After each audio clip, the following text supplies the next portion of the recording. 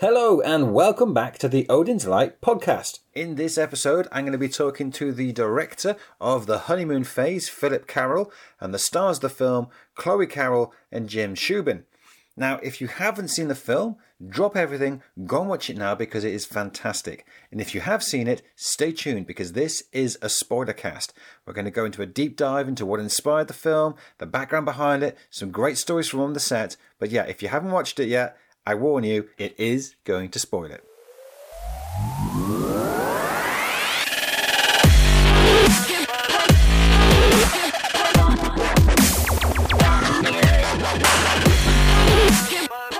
So I'm joined here today with Philip Carroll, Chloe Carroll, and Jim Shubin. Guys, thanks for joining me. Yeah, thank you so much for having us today. We couldn't be more excited to speak with you about the movie. So, Philip, you wrote and directed the film, is that right? Yes, that's correct. And Chloe and Jim, you obviously star in it. Yeah. I love the opening line. That knowledge gap that you start with keeps you hooked throughout because the whole time you're trying to figure out, how is that question going to get answered? Really love the dialogue as well. That romance between the characters felt really authentic. Oh, thank you. Yeah, with the opening line, it was inspired by the story structure of American Beauty. It was one of my favorite films growing up, and I loved how it kind of posed this question at the beginning where Lester's saying that in less than a year he'll be dead, and the whole time you're wondering, how's he going to die? What this guy, he seems like he has a good enough suburban life, and why is his life going to end in a year? So I wanted to do something at the beginning of the honeymoon phase to kind of pose a question like that would, really grab the audience's attention at the beginning. And then, Jim, I don't know if you can elaborate from your perspective as the character, that opening scene. Certainly from my perspective as the character, to be playing two different characters and then starting the show off as one and then appearing as another almost immediately, I think is fun because you don't know that that's going to happen. So the dichotomy of it I find fascinating. And we originally shot that scene was way longer. And in the deleted scenes coming out September 29th, right? That whole monologue will be in there. Right. Yeah, it was a much longer scene. That was the whole first day of filming. And I love the fact that you're seeing two different sides without knowing that that's what's happening. Yes. Yeah. Jim, why don't you just perform the whole original monologue? That was 2.5 years ago. You think I remember that? So it's taken 2.5 years to get to where you are now. Yeah, we filmed in February of 2018. And I understand that you started with the climatic scenes. How were those days? Chloe? Yeah, so we do, when you're making a film of any size, you have to work around schedules. And at an indie film level, it's even more, important to have, to have the ability to do anything at a moment's notice. And when we found out we had to shoot all the climactic scenes in the first 5 days, I think there was probably a moment of shock for all of us, especially for Jim and Chloe, who, we were lucky enough to have 5 different rehearsal days beforehand over the course of a month and a half. But still, it's a different thing when you have the camera on you, and there's some really intimate scenes that we had to shoot within those first couple of days. So it was very difficult, and I think if we were to do this all over again, we'd probably start the first couple of days with something a little easier if we could. But I think it turned out well in the end, even though we had to start with that really hard stuff. I mean, literally the ending of the film was shot on the first day, and since we are going into spoilers, we can talk about it. The big spoiler alert here, the Tom versus Tom scene where, the two Toms are competing for Eve. That scene was day 4. What a hell of a way to end our first week, Jim. Having to do probably the most technically intensive scene of the whole shoot. Especially since we rewrote it. Yeah, the day before we rewrote the scene. Because we, through talking with Jim and Chloe, we just found something was missing at the core of the scene.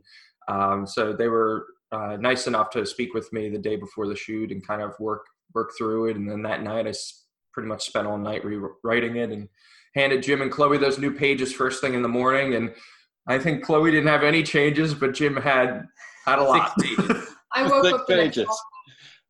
I woke up the next morning and I was like looking like, please don't anything have changed in my dialogue.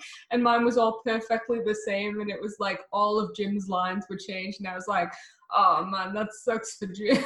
Like, gotta relearn all these lines. How long did you get, Jim? We were all staying in the house at the time, and we all got in the car, and no one said anything. And we got to set, and they walked up to me while I was in the makeup chair, and they was like, "Hey, here's 6 new pages. We start in an hour." Well, to be fair, you pull it off. Like, you wouldn't know. Well, thank you. It was a team effort for sure. No, and you know, to the team's credit, it was I think the discovery that we made was originally in that scene, if I remember correctly, and Jim, correct me if I'm wrong here, going back 2.5 years.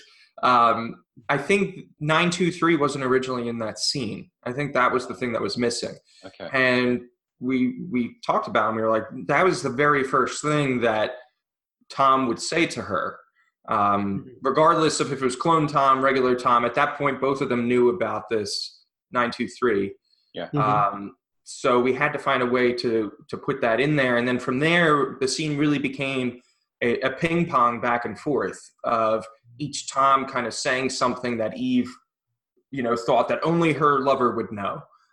So it became a really heartbreaking, you know, match basically of ping pong is what that scene is. Technically, it must have been difficult to shoot because you put it off. I mean, you don't question there's 2 Toms there. How's that? Because I'm sure a lot of filmmakers would be interested to know what challenges you would have had shooting one actor for 2 roles. So I'll give you the technical perspective, and then Jim, I guess you could talk about the acting perspective because I'm sure that's a whole other thing. But when we originally started shooting the scene, we had all this complex camera work with a Ronin, you know, to give us these really great steady shots down the hallway. And unfortunately, it decided to act up on that day, and it got really frustrating. The equipment wasn't working. It was interfering with the performances. We were on little sleep. Jim just got new dialogue. Chloe was trying to figure out what was going on, you know, reacting to that new dialogue. So it was just a whole mess of stuff happening. And around lunchtime that day, you know, I went to Chloe and I was like, Chloe, I don't think we have the scene. Like this is like the most important scene in the movie, and I don't think it's working. So we kind of got quiet and ate our lunch and then regrouped afterwards. And I talked to our AD, Ben Samuel. And I was like, Ben, is there any way that, you know, you can carve out time today for us to redo it? Lucky enough, we had a bunch of blood effects at the back end of the day. And Doug Sackman, our special effects lead, was prepping all that stuff. So Ben was basically like, look, you got pretty much until Doug's done prepping the special effects to reshoot whatever you want. So we just went handheld and pretty much reshot the entire scene in like an hour. Like, it was so intense. Jim was basically just going back and forth playing both characters. We had the whole hallway lit so we could just grab whatever we needed. Right. And pretty much everything that's in that scene is from that last hour of shooting. It was intense. But that's Jim and Chloe. They did such a fantastic job. I think maybe that comes across, especially with the handheld camera work, because of what's happening in the scene. Maybe that would work better than the Ronin anyway. I think so too. It just gave it a lot more of a raw emotional feel to it, where you're kind of on the ground with them going through this horrific situation. And, you know, we did like every trick in the book with the clone stuff where, you know, Jim would play one character and then run around the camera as we were slowly panning to Eve, and then come around to the other side of the frame and perform the other character. We did tricks where we would film the one side, and then because it was a white wall, it was really easy to merge the shots together in post with VFX. So as we would pan, we would just do a split frame and merge them. And then just kind of the hallway itself lent really well to this left versus right. Like, we always kept the one Tom on the left side of the frame and the other Tom on the right side of the frames, and Eve's constantly kind of in the center fighting for them. But Jim, what about from your perspective with the performance? How did you juggle all of that? Well, there wasn't a lot of time to think about it. And it was more just, what the hell is my next line? And then at one point you even said, just make up some facts about you and Eve. Like, just say, what's important dates for you two? Just go. And then that was my second favorite shot in the movie, is where you start on real Tom and then it pans past Eve dealing with it, and it goes the other. And while I'm running behind and under the camera, I'm shouting information, and then I show up on the other side. And Ben was standing in the spot there, our AD was standing in the spot I was supposed to be. and I would jump into that spot so it was accurate, and then he'd jump behind the camera so that we could continue that scene. Literally run and gunning, right? Oh, yeah, 100%. But I think it gives a sort of, I mean, for me, desperation to the performance, because I didn't know what was going on half the time, and I was just trying to say anything and everything that might get a shot done in an hour. But it was also one of the funnest days, to be fair. We had all sorts of fun effects, and Chloe was in the middle of everything the whole time running around her. So, Chloe, what about you? I just had it like really easy, really. I was just stood there and it was Jim doing all the running around. The only thing I had to pretend is he was still there when he was doing his little run around. Well, we actually, to help with those shots, we had one of our behind the scenes photographers had a similar body shape to Jim and dirty blonde hair. So we threw him in one of the uniforms from the film, and he was Jim's body double for that scene. So like a lot of times you'll see a shoulder dirty in the frame to just kind of help sell the fact that there's two of them. Right. And that was this guy's shoulder. And then same thing with the close up, I think, of the fork stabs. That's actually Jim's body double for that. Because it took Raquel, like 5 hours to do that? Yeah, it was a long time to do those. We Because didn't they're very have detailed. Yeah. It looks like fork stabs. Yeah. What was funny with the guy who was doing Jim's stand-in is he had no idea he was going to be a stand-in that day, and I don't think had any acting experience, and we just kind of put him in Jim's shirt, and he was doing the double scene. So like some of the scenes I was like emotionally like crying to him, and he was looking at me like this off screen, he felt so weird about like, and I was like, you don't even have to look at me, like you can look at the floor, because he was just it just felt so awkward. Yeah, he was a trooper. Yeah. Another scene which I wanted to cover was the love scenes, because it's a tough line to walk, making the scenes more than just the nudity. It's not just being lewd. It is actually important to the narrative. Yeah. So with the story being about a relationship, in the honeymoon phase, that is an important part of a lot of early relationships, is kind of the physical intimacy. So when we set out to write the honeymoon phase, we knew there was going to be a fair amount of love scenes in there with nudity. And I guess the main thing when I was writing it was, no matter what, they all had to be story motivated. So none of the sex scenes in there are just gratuitous for the sake of having sex. Like all of them move the story forward. The story is about knowing who your lover is. And I think at a very fundamental level, that Tom and Eve were bearing their whole physical selves to each other in the film. So it was important. And I don't think any of it is gratuitous or, like it's tastefully done, I guess is the word. We tried to do everything tastefully done. I guess for me, the most important thing was that everyone felt comfortable to do something like that. And I think Phil is right. When I first read the script, I thought, wow, that's a lot of sex. But if you go back and look at it, you go, well, there's never a point where it doesn't make sense for this to happen. And there's not something that happens within that scene that drives the next plot point forward to allow things to keep happening. So if you take those scenes out, your plot holes begin to happen. We had very long talks about how they were going to be shot. I remember during our rehearsals, we would talk through camera angles and what's going to be seen, what's not going to be seen. It was all very carefully choreographed. And that really takes the sexiness out of it as an actor. If you're like, okay, and now I'm going to shift my shoulders forward and then back and then forward, and you good with that? Okay, that's what I'm going to do. And half the time it's good you can't see our faces because we're laughing. The blocking was just horrible, having to move body parts around and somehow try and direct you off camera to be like, can you just lower your shoulder? Like you were saying, like lower your shoulder a little bit. And yeah. Well, that's not how I grab someone's hip. And he's like, right, but can you just like do this now? And for me, again, the trust thing was both not only with Phil and Chloe, but my wife had to be okay with it. Sure. And she was very understanding. Joan was great. And I said, look, this is what we're going to do. This is how we're going to do it. These are what the scenes are. And if you have a problem with this, I won't take the job. And she was super supportive. And she is truly, in my opinion, the unsung hero of this whole movie. Yes. She put up with so much stuff. And she's seen every like festival and showing and iteration of this movie that's come out. And she sits through all of it like a pro. It's, in the moment, it doesn't feel sexy. Yeah, and that's often what they say, actors, because it's not a sexy scenario for No. us either. You got the sound guy and the gaffer and the cameraman and all these people looking on you. It's vulnerable. I thought it was very tastefully done. Oh, I just, like Jim said, you just feel like it's just funny and you just feel stupid because like on my close-ups in like the doggy scene, like I've just got like the guy like reflecting the light off my face like right next to me off camera.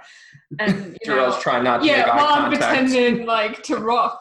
like it's stupid. Like when you're doing it, it's just like so hard to pretend like it's sexual. But I think it looks fine when you watch the movie. The scene with the birth, where did that go? Because that is hilarious. Like, where did that come from?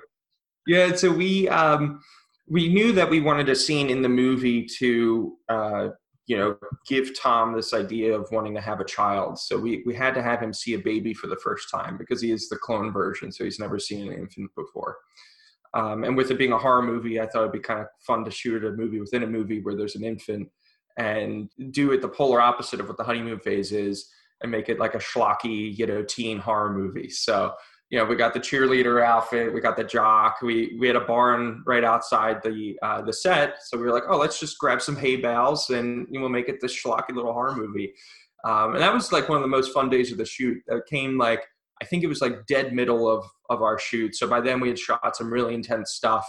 And it was like the perfect opportunity to have some levity to it, where it was like, okay, let's just have fun for an hour and just shoot some crappy horror footage. So I'm glad you enjoyed it. Yeah. And our AD, Ben, played the jock.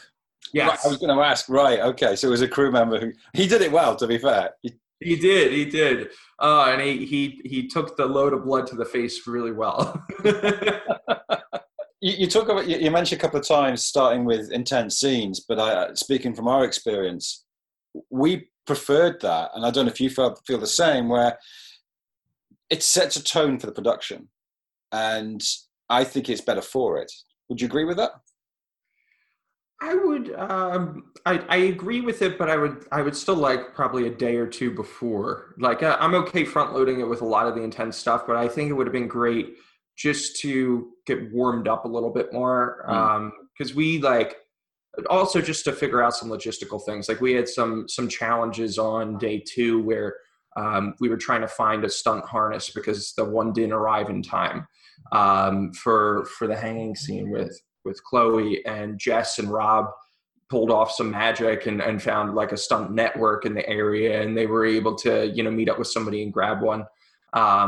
But like little things like that, it would have been great, I think, to have. But I do agree with you that it did set the tone for the rest of the shoot. So I think just 1 or 2 extra days at the front would have been nice. I don't know, Jim and Chloe, do you have a preference on it? Yeah, I would have liked to have not done it first if I had a preference, but whatever production needs is fine.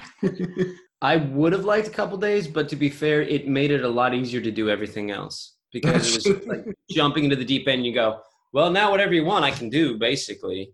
Because we got to day 4 for the Tom versus Tom scene, and I thought, okay, I've pretty much done everything I'm going to do in this movie besides the cute stuff, so let's just do it. Right. Independent productions, you have a tight schedule. You're trying to cram a lot of stuff in. Sometimes stuff isn't working, and you have to then redo it all as fast as you can because it's the only day on that set or in that location or whatever. And it set the tone of like, doesn't matter what happens, you're just going to go and you're not going to wait and you're not going to be afraid because if you take the time to think about it, it's never going to happen. Mm-hmm. And I think there's little things that you pick up with your team that I think would have been helpful too with like Jim and Chloe, something that I don't even actually know if we discussed this yet. But one of the things that I learned after a couple of days was that when we started a new scene, we would start with Jim's shots first and then go to Chloe's. And that was because Jim loved to play. Like we pretty much just ran scenes like a bunch of different ways where I could throw an idea to you and then you would run off with it. And Chloe, you'd like to kind of refine where you would like seeing what Jim did, kind of get an understanding of the scene and then kind of come to your close-ups already with something built in the back of your head. So on all those scenes, we would, shoot Jim first, then Chloe. And I think knowing that, that's like a discovery that we made week one, but that would have been helpful for some of the intense scenes, to know that was the preferred way of doing it. I think you told me that like one day after the set, you were like, Jim can kind of get it straight away and like, you're not good till 3 takes in. Not that it's not good. It's just a process. Yeah. Different processes. Yes. So that would have been, that kind of thing is helpful. And just knowing like, just team dynamics, with the crew and yeah. So it's kind of an easy scene, I think, to start would have been good. You earlier on, you mentioned, with the opening lines, you took the inspiration from American Beauty. I thought there were parallels between Jack from The Shining and Tom. Yeah, that's definitely, it definitely was an inspiration, The Shining, Rosemary's Baby, Fatal Attraction, all those kind of classic like slow burn horror thriller movies is kind of where we took our inspiration from. I think The Shining was one of the DVDs I gave to Jim to watch, before we came to set. Jim, do you have any inspirations for your creation of Tom? You had me watch Ex Machina before, That was fun. And I loved what that movie did and the claustrophobia that it created. Even with those really open, like beautiful outdoor scenes, everything felt very hemmed in and tight. And obviously the performances in it are just stunning. I was trying to think. I remember I had a whole list. I could try to find a notebook of everything I wrote down, but I had a list of random characters that helped depending on the scene. Because then, like Phil said, I just like to play and you say, Jim, be really freaked out right now. Or Jim, I need you to be very loud. It's like, okay, whatever you want. And I'll just do it. And if it sticks, great. And if it doesn't or something comes up. But yeah, Ex Machina was the one you sent me that changed my perspective about what the movie was going to be the most. Because we watched Rosemary's Baby. I know The Shining very well. But also The Shining is him kind of losing his mind versus him not being himself. Yeah, sure. So I did much more than looking at the way. I watched a lot of the behind-the-scenes stuff from The Shining, which was great to watch. Watching Jack Nicholson go through his process is so cool. Right, I'll have to see that. He's a weirdo. Yeah. There was another reference in the camera work, because you used the dolly zoom at one point. And I really like that. So it wasn't just in the screenplay that you're also referring back to classic camera movement. Yeah. Our DP Joe Staley and I really wanted to avoid the film just solely becoming like a shot reverse shot coverage inside a house. So we really tried to find spots where we could sprinkle in creative camera movements to help sell the story. Again, all story motivated. So we pull out the toys when it's appropriate. And that was one of them, but behind the door is this great answer to the question of what has Tom been writing for the past month.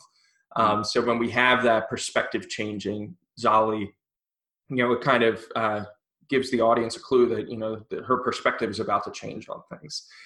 So we tried kind of employing those classic horror camera moves where we could. I felt like the theme of the film as well was domestic abuse and gaslighting in particular. Was that what you were getting at, or was that sort of a happy sense? Or happy, maybe not the right word, but and I really like what you did about it, because it really puts a spotlight on that.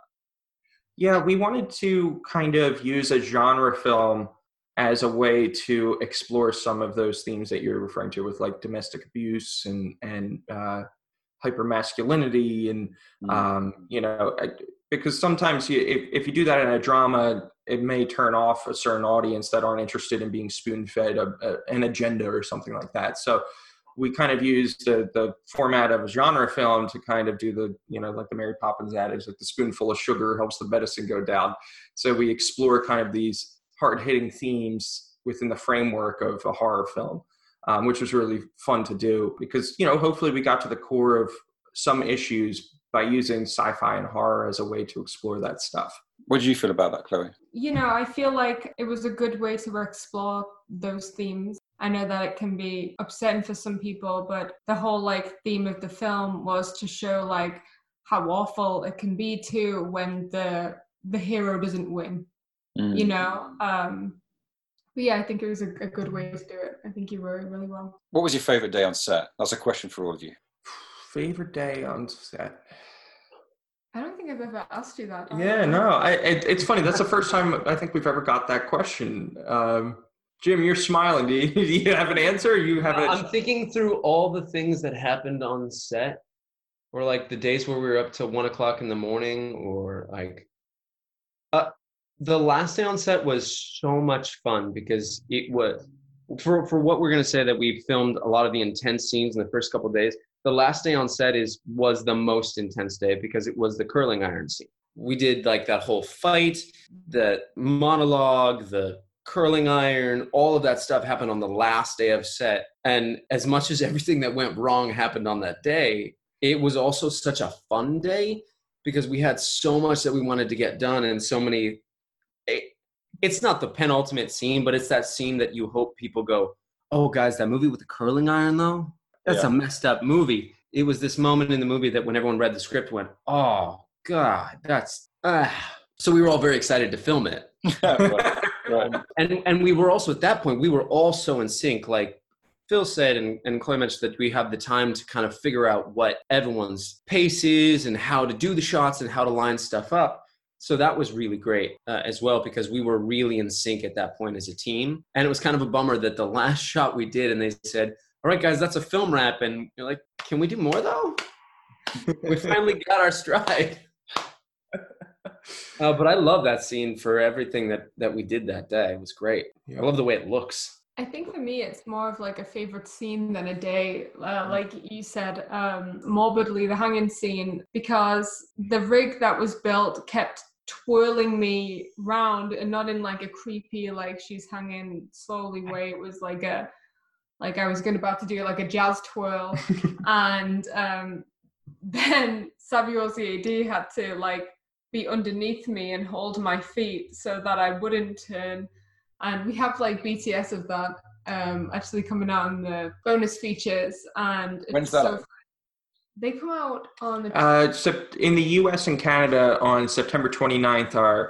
The DVD comes out with all the special features, behind the scenes, deleted scenes. And then if you have the Apple TV iTunes version, the same behind the scenes unlock. So Apple is our exclusive digital partner with the behind the scenes, and then the DVD also has it. Hopefully we'll get a UK release in the near future. I know Dark Sky is working on that right now. But we look forward to releasing there soon. It's really hard, I think, as the director parent to separate, all the days out and say, this one's my favorite, because all of it was just such a joy to be able to, live out your dream for a month and make a movie. But thinking on it, I think the one day that it was just so much fun for me was the final dinner scene between Tom and Eve, where Eve's basically held captive at this point, and Tom's cooking her, pancakes for dinner, and it's just this Silent Night's playing, and then we get to the point where they're dancing, and it was just this like gleeful, horrific, scene to witness. Like I love when horror meets, joy. You have like happy music playing, but something really horrible's happening, and Tom's humming Silent Night, and I just remember sitting on the floor behind the counter and just kind of trying not to laugh. It was just so screwed up, and just your performances were just so heartbreaking in that moment, and with you trying your best not to look him in the eye, and Tom trying to get her to look him in the eye, and it's just this just wonderful scene. Like that's pretty much like, and I'm sure as a filmmaker, like when you break your film into reels, it almost gets like ingrained in me when I watch the movie. I'm like, okay, reel 3 starting now, reel 4 starting now. And that scene's like the start of our final reel, which is pretty much like the last 20 minutes of like nonstop something happening. So that's always a point too in the movie where I'm like, oh yes, here we go. Like this is where the good stuff is. What was the most challenging day on set for you? One of the hardest scenes to shoot was this stupid scene at the top of reel 3, where it's the day after the LSD cookie scene, and Tom and Eve aren't talking to each other sitting at a table. And I don't know what it was about this scene. It was fine in rehearsals, and it wasn't Chloe and Jim. They were doing great. But there was just something that just wasn't clicking for me, where I'm like, I don't know what it is, if I'm just bored by this scene at this point or what. But I think sometimes the hardest things to shoot are things where people aren't doing anything, and you have to find a way to make it entertaining and real. Not that it's easy to act big things, but like you can get creative, with your imagination. But when you're just sitting there, try not to talk to each other, it's hard to kind of be spontaneous and creative, not just for talent, but like for the crew too. It's like, how do we cover this in an interesting way where we're not going to get bored out of our minds, you know, by the end of the scene. So for me, that was one of the best scenes in rehearsal too. Yeah. Every time we did it, we were like, this scene's going to be great. It was like more like different parts were stressful for me. Anything early morning for me as an actor, like I felt like when we watched the dailies at the end of the day for that scene, which is like just after the curling iron scene where she's talking to the director, and like I thought I had all this stuff going on in my face, and then I watched the scene and I was like, oh my god, that's not reading how I wanted it to at all. Like it just looks like I'm a shitty actor. And I was like, I just think that we need to redo it. And we had like one day where we could, and I was like, do you agree? And Phil was like, absolutely. And we redid it, and it was just it's just one of those times where you think you're doing something with your face as an actor, you know, like you're really conveying the scene, and then you watch it and you're like, oh my god, it just wasn't reading at all. So that was the most frustrating for me, because then, you know, you have to do the scene again. And I think Jim already did it. Jim's was great, so we just used his close-ups with mine. Well, I feel like Jim was just more experienced than me, so it just took me a bit longer to get everything. No. Got there. Not in any way. So, Philip, this is your first film as director, is that right? Yes. So, going in, what didn't you know? I guess there's a few things, but what really sticks in your mind that you didn't realize going in that you know now? Everything, right? Yeah, everything. Yeah, well, that is funny to a certain point. That's true. I think to make your first feature on an independent level, you have to be, very naive, like in a good way. Like I think if you knew how challenging it would be, you probably wouldn't do it. I didn't know how I would have to be as a producer, also an accountant, for doing like tax credit paperwork and stuff. For Chloe, Chloe was very much like a creative producer on this. And when her time was done with the production and the edit, you pretty much got to move on then to other projects. But me as kind of one of the lead producers with Jess Weiss, there's stuff on the back end that they never tell you in film school that you have to do. And like, we got a tax credit for our film, which was phenomenal. But that was a whole, 2-3 month long process where I was basically an accountant, where I had to add up, all the various kinds of taxes that were spent on the film, and, like hotel tax and how many, Pennsylvania crew members were on the film, and, do all of this logistical stuff. And then that also continued to the distribution. Actually, you guys are going through it now, probably, but delivery was a whole thing that I did not know going into this process, where it's like, okay, you need a bunch of different versions of the film. You need, dialogue continuity list, contracts.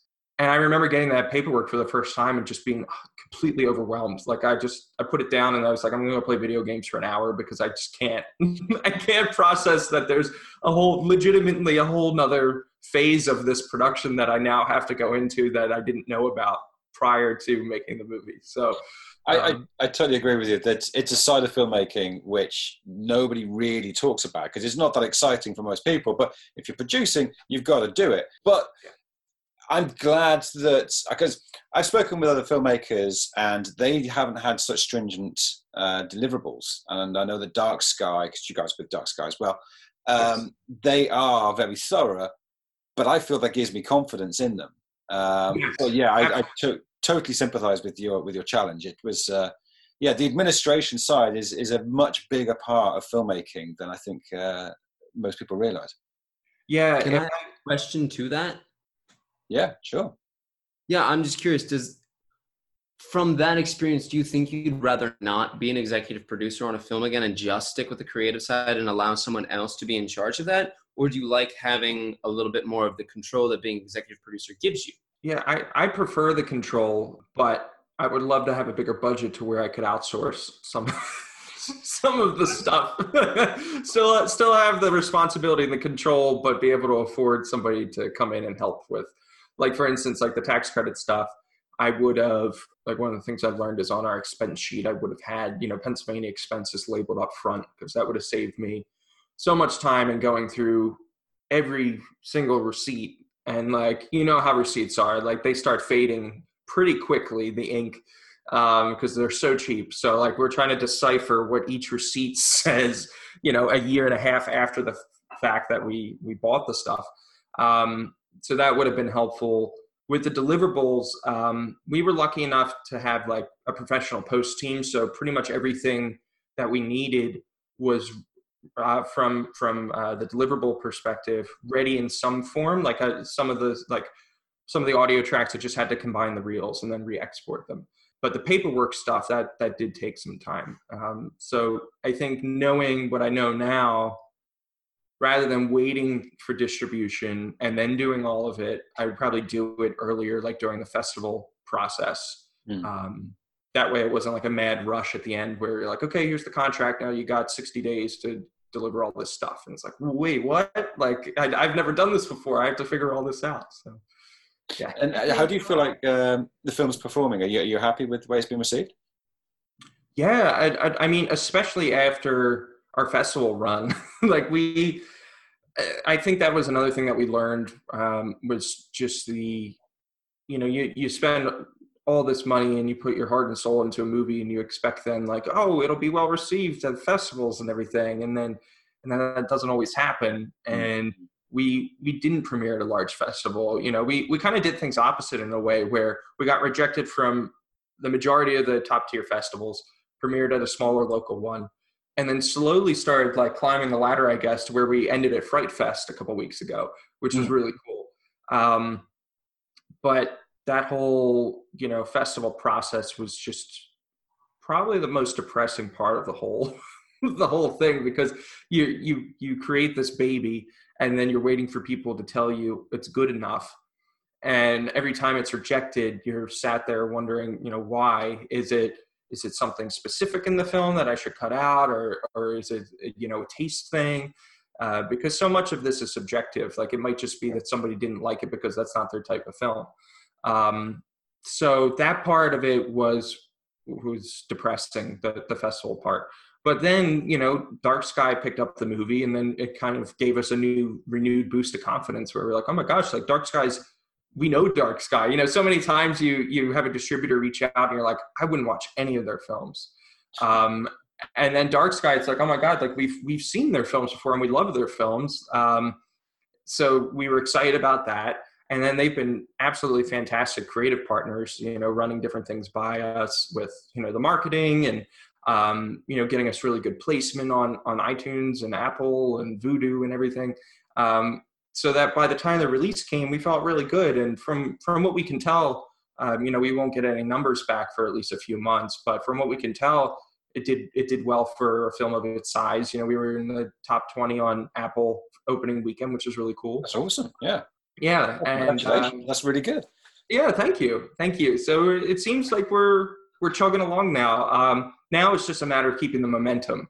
And like you were saying about what you didn't know, I think I also didn't know just how involved I would have to be on the back end of things, where because we are a small production, I'm running the social media. I have to find new things to post every day to keep interest going.